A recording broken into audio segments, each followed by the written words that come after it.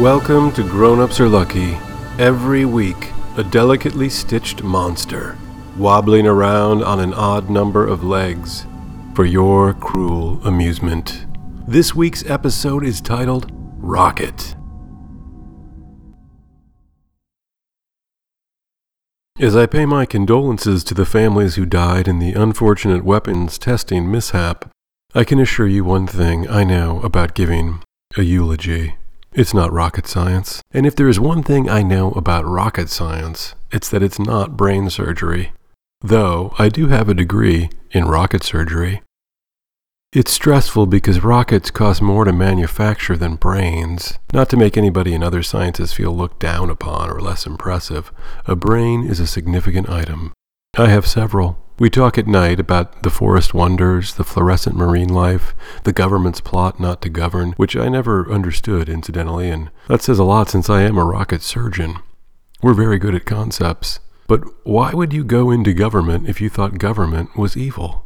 I hate children. You don't see me adopting kids. Which reminds me, a lot of you lost your children, and that's a terrible thing, or something that I understand to be terrible.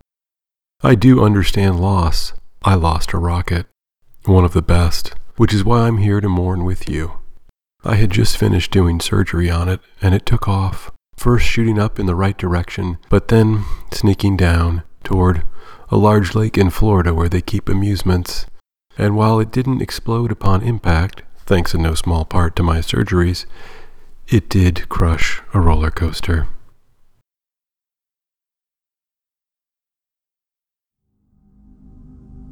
Thanks for listening. When you hear terrible things on the news, do you feel things?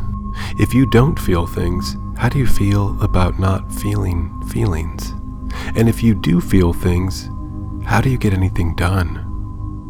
Before you feel too bad, keep in mind the immortal words of Sir William Joel. We did not start the fire. It has been burning. And then he says something about planets and JFK.